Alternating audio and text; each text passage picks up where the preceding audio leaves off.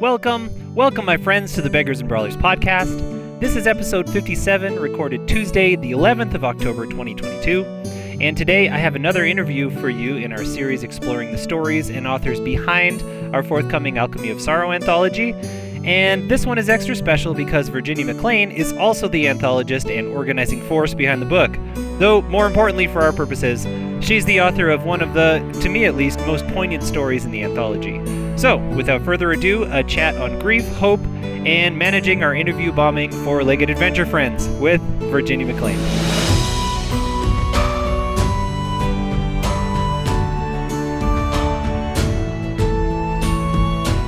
Virginia McLean is an author who masqueraded as a language teacher for a decade or so. When she's not reading or writing, she can generally be found playing outside with her four-legged adventure buddy and the tiny human she helped build from scratch. She enjoys climbing to the top of tall rocks, running through deserts, mountains, and woodlands, and carrying a foldable home on her back whenever she gets a chance. She's also fond of word games and writing descriptions of herself that are needlessly vague. Virginia, V, Hey, welcome to the podcast. thank you. I'm trying to get my dog to stop licking her butt so that sounds not on the podcast. Speaking of four-legged adventure buddy, four-legged Yeah, dog butt licker friend. that's right. Yeah, and it's been a cast change. It's a different four-legged adventure buddy than when I first wrote that, but I still have one, so it holds true. Good. Yes, I'm glad. Are you running in snowy woodlands yet? Not yet. No. I'm In fact, impressed. last night was our first little bit of precipitation that froze. Okay. It wasn't really snow. It was kind of like sleet or freezing rain. Yeah. So we've still got fall going on here. It's Awesome. I know mostly this podcast is a podcast, so no one can see it, but It's true. But she's showing me, and it's actually green outside. So I just have this like for most of the year, Virginia is sending us wintry pictures from Winterpeg, and it's true. I'm like, hey guys, check out the latest foot of snow on top of previous other 5 feet of snow that haven't melted yet. Or it's just like standard blinding white in any photograph. Like there's just like field of white and then the like subject of photo. Yeah. It's funny because my dad is dating a Canadian lady right now, and I mentioned having a friend in Winnipeg. And you're like, oh, it's so cold there. Like automatic first thing she says. I'm like, yeah. Americans are like, where? And then Canadians are like, ooh, cold. Those are the reactions you get about Winnipeg. Yeah. Cool. Well, we're here to talk about our wonderful anthology, which we were just saying, she's holding it up, you were saying you did an okay job, and I said you did a something I can't say on polite podcast version of the job. I could bleep it out too. I'll just say it. You did a great job. But not only are you the one who made this happen, you also have one of the amazing stories in it. And the story still hits me hard. I've read like how many versions of it in times. Still hits me hard. I read it again last night. Oh, I can't reread it. I can read like the opener is okay, which is why that will be the selection I read aloud today. Yeah. But I can't read basically the second half of the story without destroying myself, which is fine. Every now and again, I need a good cry. A good self-destruction. Yeah. So it's, not a bad thing, but it hits pretty hard for me. And then, but I think the interesting thing about our anthology, or I think honestly one of the signs that I think that we did a good job getting a nice range of stories is that like pretty much every review we've gotten so far, as these early reviews trickle in, has highlighted different stories. Yeah, it's crazy. Favorites. Yeah. It's super cool. Yeah, it's really, really nice. And I think every single story in the anthology has been highlighted by at least one reader as being their favorite. Yeah. And so that's awesome. It feels like we've really done a good job at writing a variety of stories, and some of which connect more with some readers and others with others. But it's it's so I cool don't know what else you could want from 13 stories. Like I know, well, I mean, at baseline, you want at least one to connect with people, but for me, it's cool looking at the stories, and we're all circling around an anthology of grief and healing. and we're looking at it in different ways, and like all those threads connect, and the story like the stories connect with each other, but then like which ones hit readers is cool. It's sort of like we wove this basket, and like they find their place. Maybe it's like a papasan chair. They find their place to curl up and cry in it. And not everybody wants to curl up in the same part of the griefy papasan chair. True. That's some people lead more one direction or the other. I like that's a fun analogy. I was gonna say, yeah, papasan somehow, like we want it to be a comfy place to like fiction gives us this comfortable and controlled experience of the thing of being alive. I agree. That's and it's interesting too. We've gotten a couple of reviews from people who have said, I thought I was ready for this anthology, and it turns out I'm not. People with very recent reading experiences. Yeah. And so, like a couple of folks have been like, I had to actually, like, I got through about 40%. I had to put it down, and I can't, like, it's just turns out it's still too close to home, which I totally get, because there have been a number of ways in which, like, I had to take my sweet time getting through all of our stories. Yeah. Because I could only read them at certain times. So there are other times I was like, nope, too raw, and I can't do it. Totally. So whereas but I think that's all to the good. I mean, all that means is that the stories really are landing. Yeah.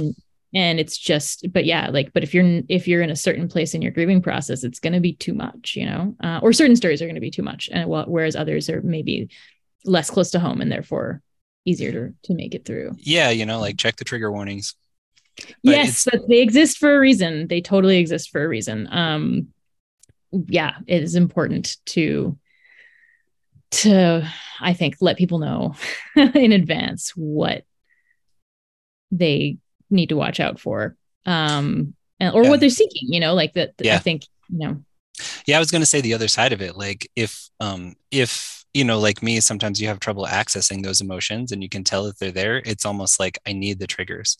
Like if I can feel there's something there and it's not coming out, or like, like reading these stories will put me in a more vulnerable state, or I'll get that like cathartic cry that I actually needed for something else, but I needed fiction to help me get there. Yeah. So for those of us who bottle up a little bit instead of letting it out easily, it's also really nice to just like pop the cork off the bottle and take a slug. Yeah, exactly. Let it out on purpose. I have found, like, in the last 2.5 years, like, it's been a lot of sometimes I need to intentionally go after that and make myself go to that place and touch those emotions and feel them and cry my face off. Because otherwise it does weird things to me, right? Like if I don't allow that release of emotion, find yourself suddenly weeping at commercials. Yeah, but it also yes. But honestly, at the start, that was just it. Period. It didn't matter when the last time I'd cried was. I would just get weepy at everything. Because I think when you lose people you're really close to, everything reminds you of them because they were a massive part of your life for so long. Like, it can be really hard. And there you go. Even just saying that gets me choking up a bit, because it's so true. When we lose the closest people in our lives, it's like, it's hard to find something they're not connected to. Yeah. So you can literally be watching something that has nothing to do with them in any way, except for this one tiny thing, and that reminds you of a moment, and it can set you off. And it's just like, so I have found myself generally more weepy since both my parents passed away.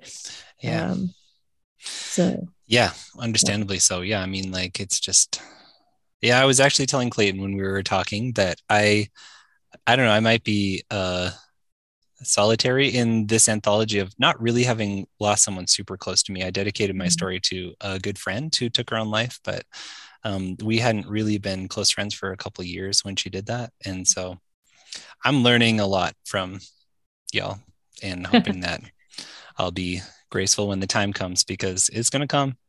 Yeah, unfortunately, it generally does.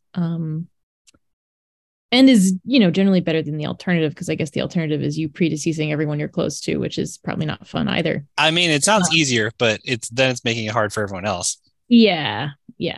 I don't. Yeah. Yeah. I don't. It would be easier, I guess, to not deal with grief, but I also feel like grief is an extension of love, and so it's important, and it's not entirely negative, which is part of the point of the anthology. And also we grieve a bunch of different things, and I think it's important to point out too that not all the stories, not even half the stories, I think, are actually about grieving the loss of another person. Or maybe exactly half, but a lot of it is more to do with grieving other aspects of life, with grieving our own health and or grieving our community, loss of agency. Yeah place in the world. Yeah, so that was one of the things that struck me when I read the story again, was that I love how you invert the tropes, because when you start reading it, you're like, okay, she's got to defeat the monster to get the thing. And without giving away any spoilers, she does not defeat the monster in the way that you're expecting, which is awesome. And the monster, the Guardian, becomes a little bit more of a trickster figure. And in reading it and feeling the grief in the story, and I feel like fighting it is almost a like stage of grief, and then what the main character does to like start to talk to or bargain with or let go of the fight feels like another stage in it.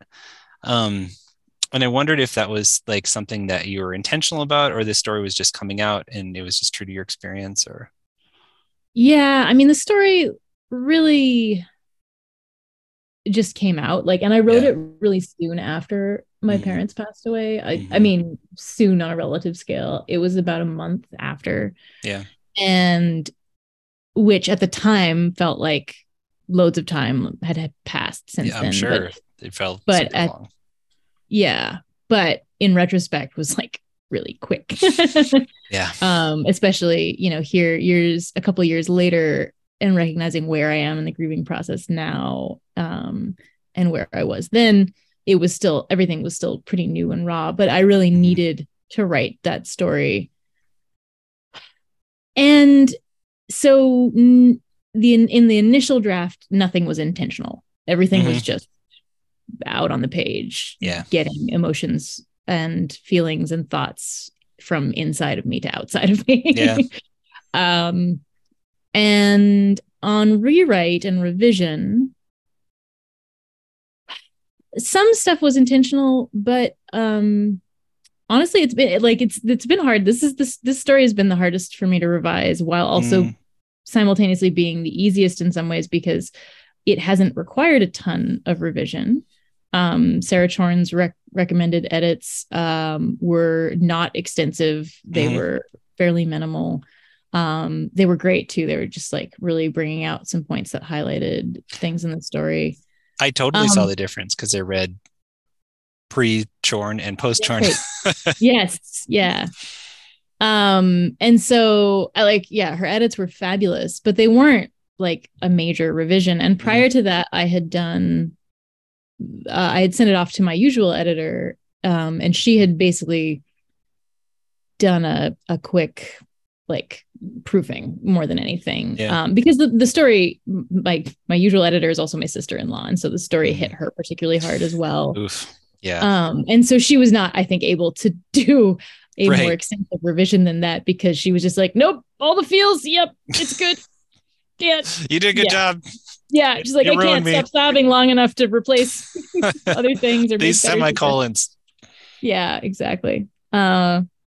And so actually for that reason, it was really great to have Sarah look at it, because as someone who did not know my parents, or my mom in particular, it was a test of emotional impact on an audience rather than someone who already knew my mom. So that was really great. And the feedback she provided was way more in depth. And yet again, like, it didn't require, like, if you read both versions, like, there's not a massive amount of differences between the first draft and in the final draft. Yeah, like that, like that move that I was talking about that the main character does is still there. And it's just like, it's kind of amazing to me to see, because I figured if that was in the first draft, it was not intentional. You were just like letting the story come out.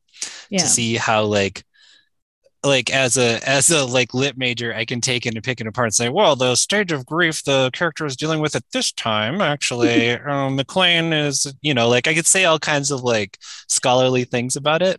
Yeah. And it's just cool that like it was your mythic brain and your heart that was doing it instead of like you're calculating if we have calculating writers' brains.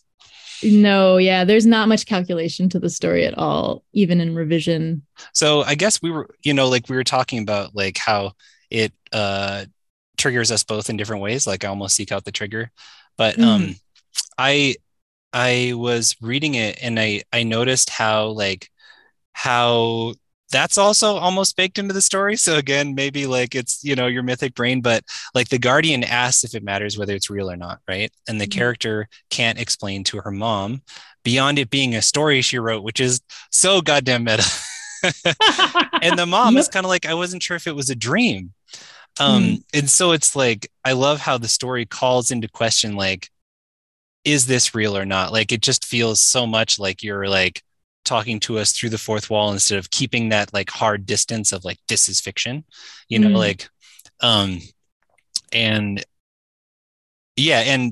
And of course, like trying to avoid spoilers, but the character is in a process of healing. And I think like, yeah, I guess, do you think that like writing a story like this did it help you in your process? Because it just like, it is fiction, but it's like, so even without knowing the story behind it, when I read it, I feel how real it is to you as the author. And there's so many points in the story where you're kind of like, this isn't necessarily just a story. Yeah. No, it was massively helpful to me. I think it was a big piece to my grieving process and my I mean, I hate to use the word healing, and we talked about so we've actually we revised the subtitle of the entire anthology because we originally said called it an anthology of grief and healing, and then we realized that that's actually a misnomer because you never truly heal from grief. Things improve in a number of ways, or rather you learn to live with things, but the wounds from grief never leave you. And I knew that going in conceptually. But for me, and this is going to be hard for me to talk about, just like literally physically get my vocal cords to work while also getting really emotional about it. But a huge amount of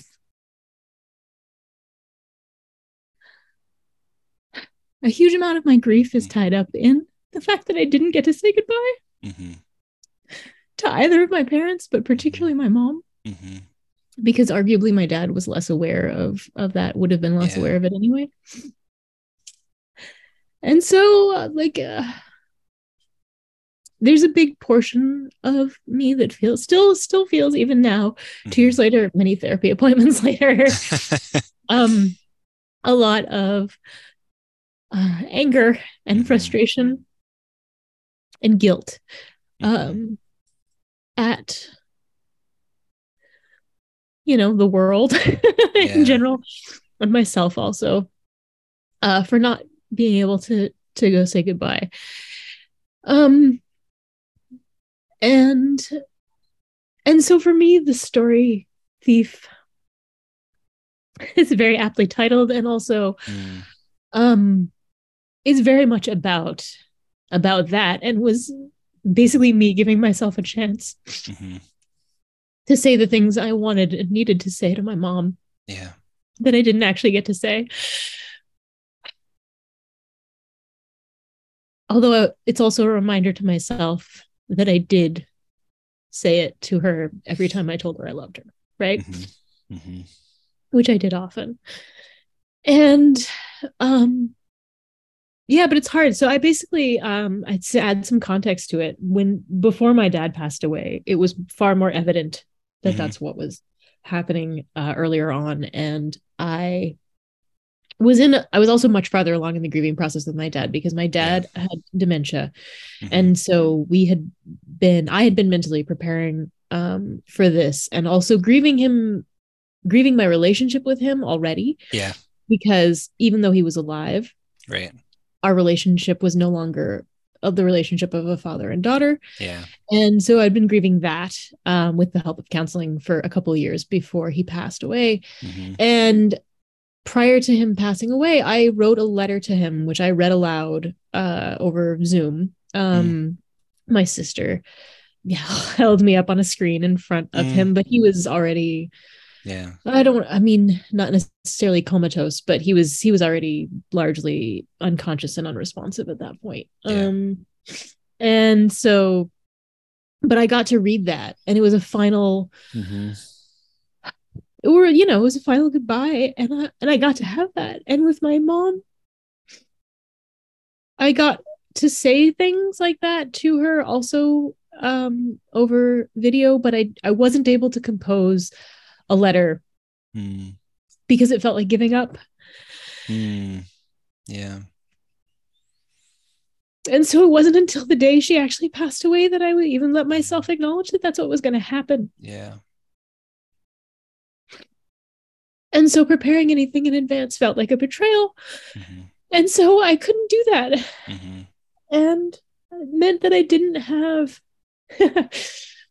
my primary tool for communication, which is writing, right? Like, it's my strongest way of organizing my thoughts and communicating my feelings. And I often write letters to people when I have complicated emotions to express. And so writing the letter for my dad felt entirely natural, and not getting to write that for my mom really hurt. Yeah.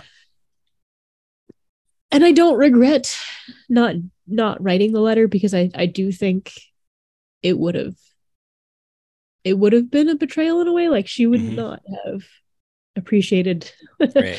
Just like, you're giving up on me. Any earlier acknowledgement that she was going to die. Yeah. But I needed to do it for me still. And so Thief is really the way I did that. Yeah. And I think that's very evident when you actually read the story. But yeah, so it is incredibly, like, I've one of my crowdfunding inspirations is Amanda Palmer. And she is a musician and author, married to Neil Gaiman, coincidentally. But she ran one of the first, like, really massive arts Kickstarters back in the day, made over $1 million, or, well, funded over $1 million, which, as we all know, is not actually making $1 million. Let's be clear. But and anyway, she wrote this great book called The Art of Asking. And one of the things she talks about in her whole creative process is, and this is separate from Kickstarters, but this was part of the book, was the degree of mixing reality and lies, or reality and fiction, in any of her art. And she talks about it as like a blender setting. And so, and you can have anything from, like, the original fruit that is reality, or a fully blended smoothie that is a mix of reality and all this stuff. And so Thief, I think, is an example of a one pulse mix. Like, it is just barely not a just real world telling of some shit I went through. It's easy for me to imagine you, like, wielding magical short sword. Let's start there. I mean, it is, and I try, like, that character is just barely not actually me. just barely. But really is like 99% me. And I don't usually do that. Like usually my fictional characters are fictional characters. Every single one of them has a like little drizzle of me in them. Of course. Because that helps me connect with them and write them. So even my villains have like tiny pieces of me in them, ideally. But but this was very much like mostly me, mostly my experience, and just a drizzle of fiction in it. And I don't normally write that because I'm not a nonfiction person, not a nonfiction author. I'm not much of a nonfiction reader. And this still will, I think, to an audience member, read largely as fiction, because if you don't know me personally, there's no way for you to know how many things in the story are true. But yeah, it's pretty much just an extraction of my experience. Yeah, I mean, it's amazing that it's what you needed, and that it found a home. I mean, like, the whole story of it's so cool. And I've been wondering, as we did a Kickstarter that like funded, like 4X, and as we've gotten these amazing reviews, and like the people who've read it are talking about how meaningful it is to them, like if that has had some kind of if that has been a part of your grieving process, to see it have life, and how much life like your experience and story have given to other people. It has definitely been a very hopeful piece to the grief hope balance, right? Bringing the Kickstarter, bring the anthology to life at all. Finding other authors who wanted to write on this topic, yourself included. And like, there's so many layers to the ways in which it has been healing for me. Not that the grief has like magically healed up, but there is healing in this whole experience, right? Like there are moments of balm to the soul wound, right? Like it's not least of which that my mom was always like my biggest fan. Which I've said before. And like the person out there like pushing my books, like she would just like everyone she met, she would talk about her daughter who was an author and how they should immediately buy all of my books, like the entire collection. That was how she rolled. And so she would absolutely be blown away by, impressed with, and so proud of the success that The Alchemy of Sorrow has seen so far. The fact that the Kickstarter did as well as it did, she would first of all say, well, of course it did. Because you're brilliant, because she was a mom, and that was, she was that type of mom. She was like, they know you're perfect and the rest of the world just needs to catch up. Just needs to figure it out. Which is a great mom to have. It's just not, not reality, but it's lovely to have that voice cheering for you. So it's been bittersweet then, because it's like she would have been so excited for this. But of course this wouldn't have happened without her passing away. And it's really hard to have any amount of authorly success and have her not be there. 2021 saw the release of the first book that I published without her around to read it. And that was hard too. And so it's bittersweet. But it's definitely, there's a lot of sweet, she would be so proud. So would my dad. My dad would just be proud as a business venture. He was, honestly,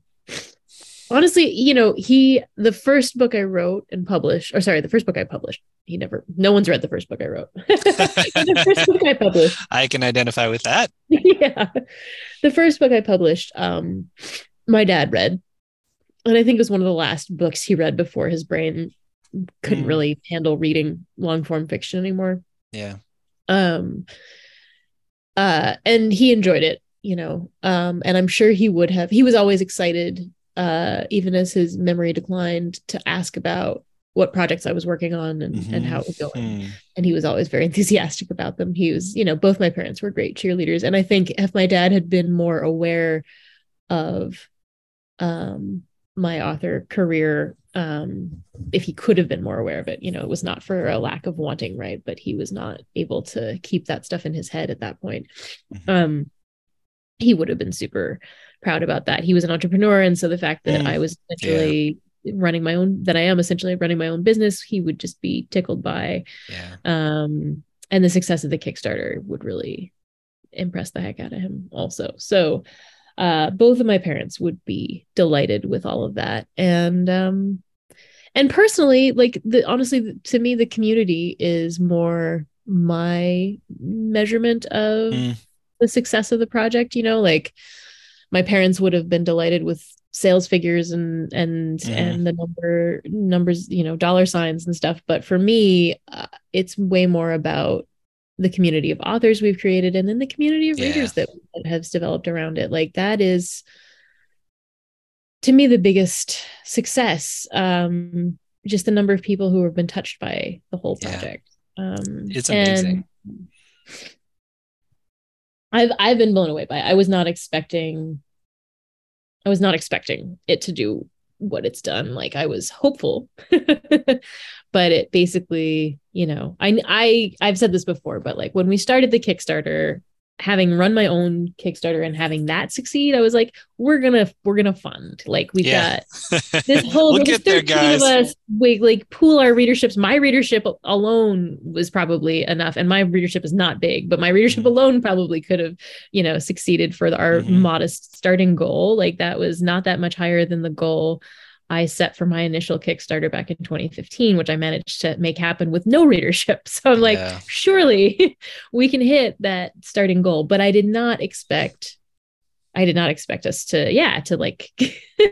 raise suddenly be like, wait, what's the next stretch goal we can do? Because we're there already, guys. Quick, come up with something, because we're and to fund in just over 24 hours, it's just all of that has been amazing. Okay, Pika, you've got to stop licking your butt in the middle of these four-legged adventuresome. We've talked about it so much. Do you want to read us a little bit, or I can read us a little bit? That's me. For Mom. You may have loved me more, but I miss you every day and always will. I should not have read the dedication at the start. The illustration by Kei Rosero is definitely worth checking out. Amazing. So, that's the print that I ordered from the Kickstarter. I'm gonna put you ordered that one? Yeah. Yep. So here's the story, Thief. On second thought, a magic sword is probably not enough to save my ass, I mutter as blood drips down my hands. I grip my teeth against the wounds tearing the skin of my arms and spit on the rocks at my feet. Ignore that the spit is mostly red as I adjust my grip on the sword that probably won't save me. When I inhale, the sting of sulfur hits the back of my throat and sweat drips down my face. I shift again, trying not to look at the corpses surrounding me in various stages of decay. Some look barely cold, like they might hop up and rejoin the fight if not for the gaping wounds that mar them. Others are little more than bone-colored dust. My grip is weaker now, the hilt of the sword slipping, and I utter a low snarl as I muster the energy to raise the blade once more. You are persistent, small one, a voice growls from above me. Her crimson-plated skin is slick with seeping green fluid from the few gashes my sword has managed to inflict. But it's clear you've never done battle with that weapon.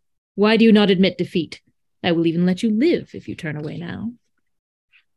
You're the Time Guardian, aren't you? I ask, even though I already know the answer. I wouldn't be risking my ass fighting her with an ancient rune-covered short sword if she weren't. I crane my neck to catch the gaze that towers at least 10 feet above me. She nods, but makes no move to attack. Then I have to get past you. You can stand aside if you like, I offer. I don't have any particular interest in fighting you. The Guardian emits a low rumble that shakes the cavern walls and has all the menace of an approaching storm, and it takes me a terrifying moment to realize the sound is laughter. The horns that top her enormous head are as long as I am tall, and I'm not short. Not for a human, anyway. Clearly, for a whatever she is, I'd be laughably small. Then again, maybe her outlandish size is how she got this job. I have no idea. She's the first Guardian I've ever seen. Hopefully, she'll be the last.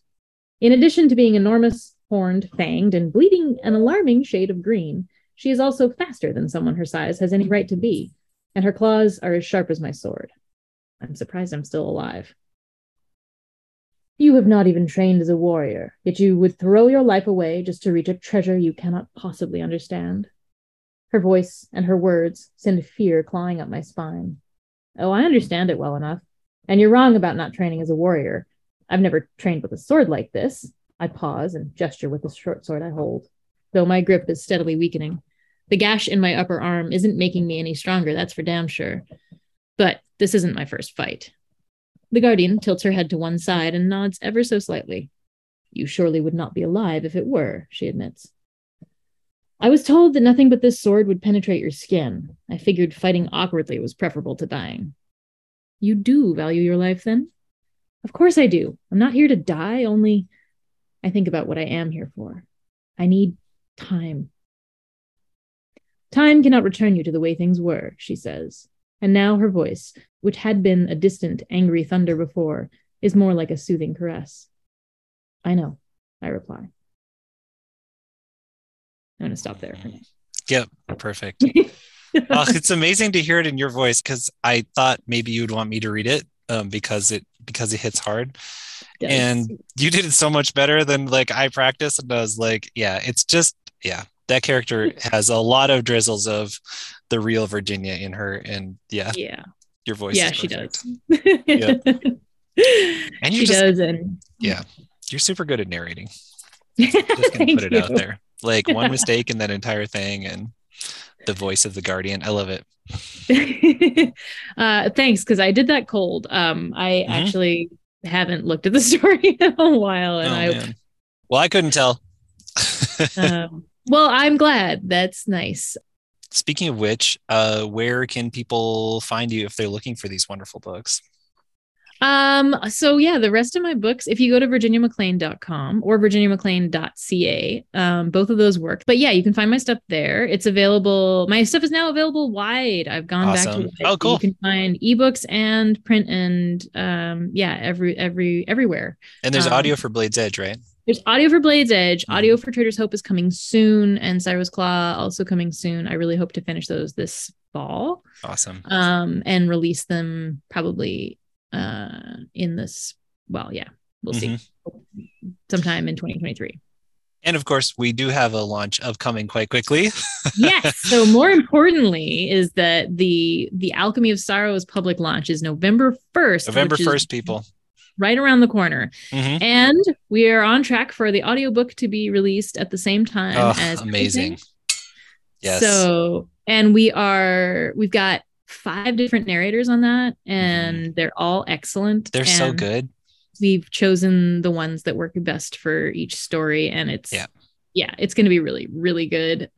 So if you are into audiobooks, please check that out. You don't have to listen to my narration. Although I do, I like to think I do a decent job, but I think you do a great job. These folks are true professionals. Yeah, they're pros. I was really happy with how mine turned out, and ML Wong's, listened to hers, and it was amazing. Yeah. So it's going to be a great book, and we can find all of it at books2read.com/AOS.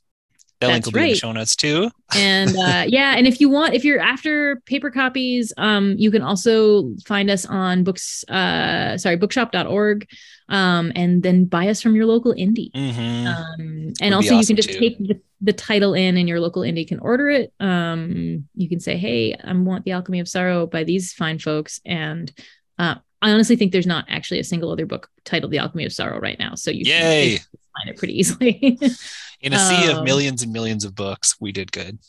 Yeah, I mean, it's rare to have a title that doesn't get repeated at some point. Boy, Blade's Edge, I tell you, was in retrospect, because it's mostly hits for World of Warcraft. I'm betting Cyro's Claw is a little bit more unique. Cyro's Claw is not. There are no other Cyro's Claws that I'm aware of, at least in English. Well, awesome. Y'all should check it out. I love her story, and so many of the other stories. I love your story. Thank you. Your story's great. Thank you. But I honestly feel that way about all the stories. And I know someone who's inclined to like the stories of people who I like, but I at the same time I really have been deeply moved by everybody's story, and they're all excellent. Yeah, I mean the reviews are objective. Like the high standarded people of NetGalley are enjoying our book. So right, yeah. I feel like also there was some self-selection too, like people in NetGalley who were like, oh no, I'm not going to want to read a bunch of sad stories about grief and hope, or they probably didn't pick it. That's good. I mean, the title itself is a trigger warning, so yeah. I hope that anybody who's listening to this is intrigued and wants to pick it up. And I hope that everybody checks out all of your other. My dog is coming to visit. She's like, hi. Oh boy. Yeah, we're being invaded by dog. There's just been not enough paying attention to her. Yeah. So what about me? What about me in the Alchemy of Sorrow? Yeah, so check out the anthology, of course. We'll have more of these podcasts coming up, and check out V's books because they're all also awesome. I can vouch for. Check out Levi's books too. They are also awesome. Thank you. Yeah, it was so good to talk as always. Yeah. Thanks I'll for having see you everywhere on the internet like usual. See you around pretty much instantly. For more information on Levi Jacobs and his books, including the award-winning Tidecaller Chronicles, visit www.levijacobs.com. Or for a free audiobook, only available to podcast listeners, go to www.levijacobs.com/free. Thanks for listening, and read on.